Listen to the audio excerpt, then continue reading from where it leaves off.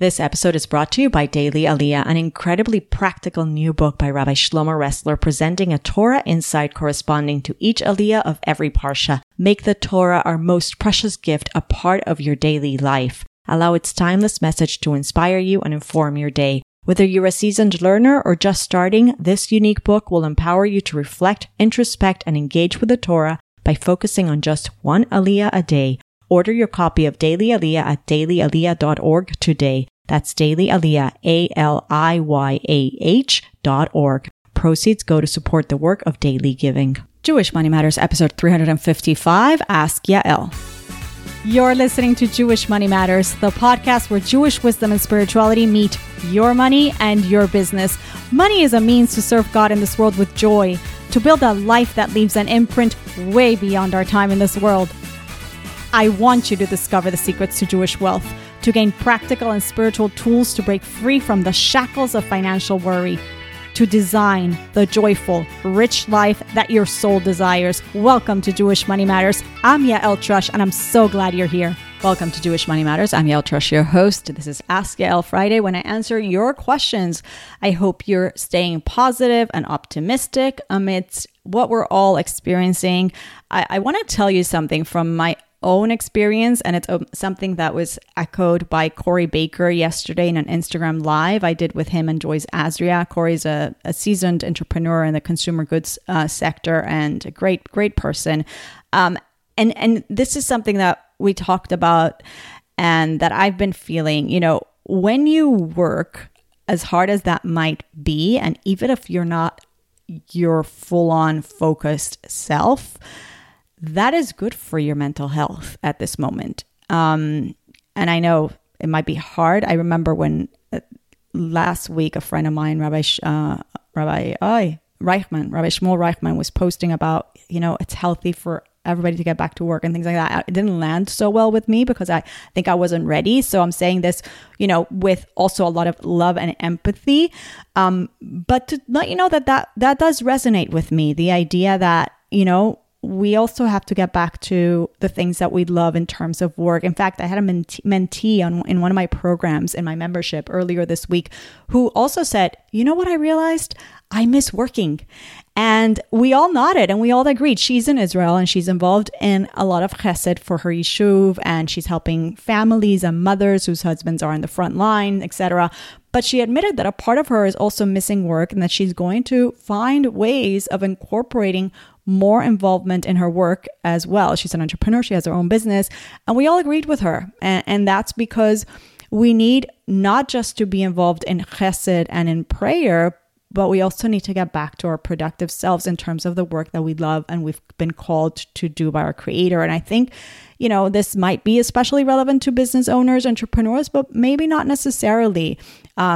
Actually, if you want to go to my conversation with Joyce and Corey Baker, oh my gosh, what a gem of a business leader. It's saved in Joyce Azria's Instagram page. So if you're on Instagram, just go check it out at Joyce Azria if you want to hear a really powerful conversation. Of course, Corey and Joyce discuss things that are very relevant to those who work with non-Jewish colleagues, and how are we coping with our emotions in that setting, and sometimes feelings of isolation in the workplace. So those were one of the, you know, really honest topics that we talked about. But so anyway, that's all over there on Instagram land.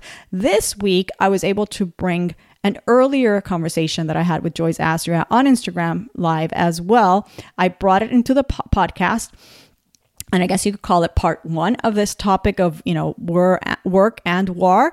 And it's right here on the podcast. We aired it on Wednesday, and we talked about the responsibility to continue to lead and to grow as business owners, the need to be gentle and kind with ourselves, but to go back to why we are in business in the first place and why more than ever our dollars generated by our businesses matter. And I think that's something that is also important for all of us to understand and come to terms with. So that's up on the podcast.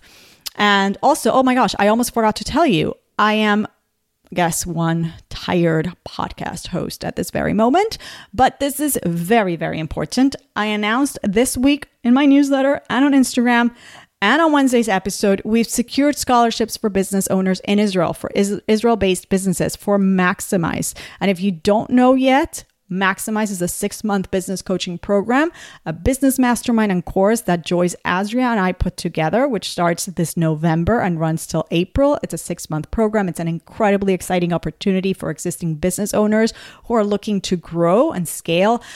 And I tell my friends, it's the stuff that they didn't teach us in our expensive MBA programs. They really didn't. But of course, added to that is the benefit of being supported and growing alongside a community of like-minded leaders and entrepreneurs who want to build their businesses while staying true to their values. And this commitment to their values, I think, is, of course, a very important and distinguishing component of the quality of business leaders that we're, curating in this program.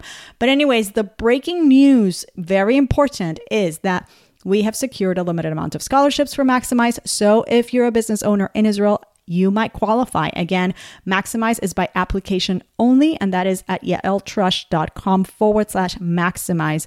As I said earlier, you can write in your application that you're in Israel, etc. And, we'll take care of you there. But the best way to get my attention and to get the conversation going is to send me an email at yaeltrush.com with the subject line Israel Maximize. So apply and send me an email. Again, applications to this incredibly important 6-month business mastermind are open at yaeltrush.com/maximize. And yes, as I said earlier this week, we are moving full throttle with this program because, like I said, more than ever, our dollars matter. Building businesses that are based on a strong value system, that are honest, run with integrity, that allow you as a business owner to dedicate time to build a family, to build community, all while generating a ton of money that will be going towards really positive and impactful endeavors to perfect the world, is so important. Perhaps this is the way that we business owners do our part to bring the world even closer to redemption. All right, so let's go to the Apple Podcast review section and thank our reviewer of the week. This is one short review, short and to the point. It's a new review coming from Chornobog, that's a funny name, left a 5-star review with a thumbs up and says good. And it really made me smile, just short and sweet. So Chornobog, you can reach out and we can get together for a 20-minute session where I can answer any questions you may have. Thank you so much for the review, the thumbs up and the good. I guess, you're enjoying the show and I'm very, very grateful. So let's get together. And now let's head over to the mailbag. Our first question comes from Elisheva via email. And she says, "Hi, Yael. I have a situation where I need someone who knows the U.S. banking system, and I'm Australian, and I'm hoping you wouldn't mind me asking you. I don't know anyone in the U.S. A brief background. A family member loaned money to someone she met with the promise they would repay the loan. When I was told, I became concerned that this sounded like a scam. The person said they can repay the money and give his bank and bankers instruction to do so. My relative just needed to email them to arrange the transfer. So my relative did email this individual who she was told to email, and she was told in reply, number one, the money was to come from the IMF. The IMF, for those of you who don't know, is the International Monetary Fund. Number two, they require a 3% fee of the total being transferred. And number three, the bank cannot take the fee from the amount owed as it is contradicting the IMF policy, and it's also not a policy of the bank. Yael, does this sound legitimate to you? I'm not in finance, but I didn't know the IMF transferred and transacted money like a bank. I don't want my relative to transfer any more money by paying the 3% fee. She has loaned this person almost all of their savings, believing that she was doing a mitzvah, leaving her almost nothing, plus getting others involved, and she is quite distressed. However, if this is a legitimate bank and fee, then it is very important for her to have her money returned. I hope you don't mind me asking you. I just thought that you, being in finance and business, would maybe have more of an understanding about bank systems. Thank you for all your teaching, time, and kindness. All right, Elisheva, this breaks my heart. I wish I had a positive answer for you, positive news here, but I don't. And in fact, just to tell you, listeners, I discussed this with Elisheva immediately. So this happened before the war, definitely, and I gave her an immediate response. But here's what I said, and that's the reason I'm bringing it to the show, not just for Elisheva to listen again, but for all of us to listen to the response and be on the alert. Again, the IMF, for those of you who don't know, is the International Monetary Fund. It is an entity that I believe is part of the United Nations. Don't necessarily quote me on that, but it lends money to countries. It does not. The IMF does not transact money privately to individuals. So yes, Elisheva, this does sound to me like a total scam. Plus, if you think about it, it makes zero sense that one would accept somebody who owes them money, to pay them back, and one also has to pay the transaction fees. Red flag, right? One has every right to demand another form of payment that is convenient to us. Like, why are we being pigeonholed into this form of payment? Not to mention that one, the lender, right, would have to be the one to email the lender's bank to arrange the transfer. Like, seriously? It's plain chutzpah, and it makes no sense. So I'm sorry to say, but it sounds like your friend might not be getting her money back. So just in order to confirm our suspicions, as Elisheva also suspected this was a scam, I went and did a little bit of digging, and it does sound like our suspicions are right. Scam. You can go Google IMF fraudulent scams. You can even go to the IMF's website itself, and you will find the IMF warning people about these scams. I am so sorry that your friend was taken advantage of and gave away so much of her savings, thinking she was doing a mitzvah for someone. And as I think you mentioned, she got other people involved, so maybe she got other people to also give money. It's a dark world out there. So I hope, I don't know. I hope you can give her a hug. What can I tell you? All right. Our next question is from Anonymous. And the question is a very practical one. Can I use Meiser money to buy Torah books? If you're new to the show, Meiser money means the money that we take out in tithes, right? So that minimum of 10% that we take from our after-tax income to give to others in need. So the question is, can I take from that money to buy holy books, Torah books, what referred to as Sepharim in Hebrew? It's a great question. And the answer is yes, with one very important caveat. And this is a condition. There has to be a very important condition met. You may use Meiser money to buy Torah books only if those Torah books are going to be available to the public, meaning if you intend to allow people to borrow those books and you do lend them out, you are allowed to use Meiser money for those Torah books. But if you're not intending to keep your book, if you're intending to keep your book to yourself, for you to study it, and you don't want anybody to really touch it, and are not willing to tell your friends and acquaintances about it, offering that they could use it, then do not use your Meiser money. So it has to be books that you are happy, willing, and able to loan. Okay, lend. Oh gosh. Okay, guys, excuse me. It's been quite the weeks. So thanks, Anonymous, for your question. Next question is from Shulamit, and she sent her question via email. She says, I feel on the one hand absolute calm and faith that I don't need to worry at this time about showing up as normal for work and marketing and all the things. I'm holding space for myself and for others, saying Tehillim, Psalms, and doing what I can do. On the other hand, am I supposed to push myself to do something towards finding clients when my mind and body isn't sure that that's something I have the capacity for just yet? Should I be more pragmatic? My strong feeling is I don't need to worry and Hashem will look after me. But I do have mornings when I feel panicky, and then I process my emotions, learn a Torah class, pray, walk in nature, connect with others, and I feel okay again. The same goes for posting on Instagram. I know it's not my job to educate the world. Increasingly, I feel no one is listening anyway to us. I am articulate, and I have been trying to tell the true narrative online where possible. Is it more important to connect within and bring faith to myself and my own Jewish community? Thank you, Yael. Look, Shulamit, I think this is exactly what we were talking about on this week's episode with Joyce and what we've all feeling. I mean, I hear you, I feel you.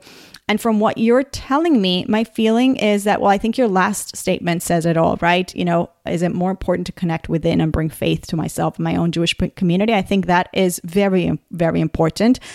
And from everything you're telling me, my feeling is that it might be helpful to your mental and emotional state to also get a little bit back into the swing of things, your marketing, your clients. You're 100% right that Hashem is going to take care of you, no doubt. So I'm not saying that you should work because you won't have income, God forbid. I'm saying to try to get back into your business work because you enjoy it. And I assume that you do. And yes, be gentle at the same time. So the pragmatic part of this is not the money piece. It's actually the mental health and productivity and emotional health piece. That's what I want everybody to understand.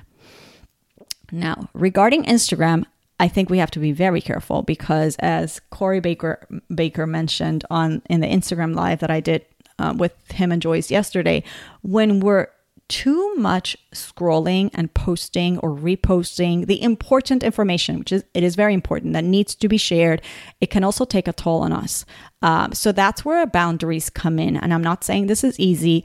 I think we have to remember that there are people who are fully dedicated and excellent at taking the world of social media by storm and really using these platforms in a very, very good way.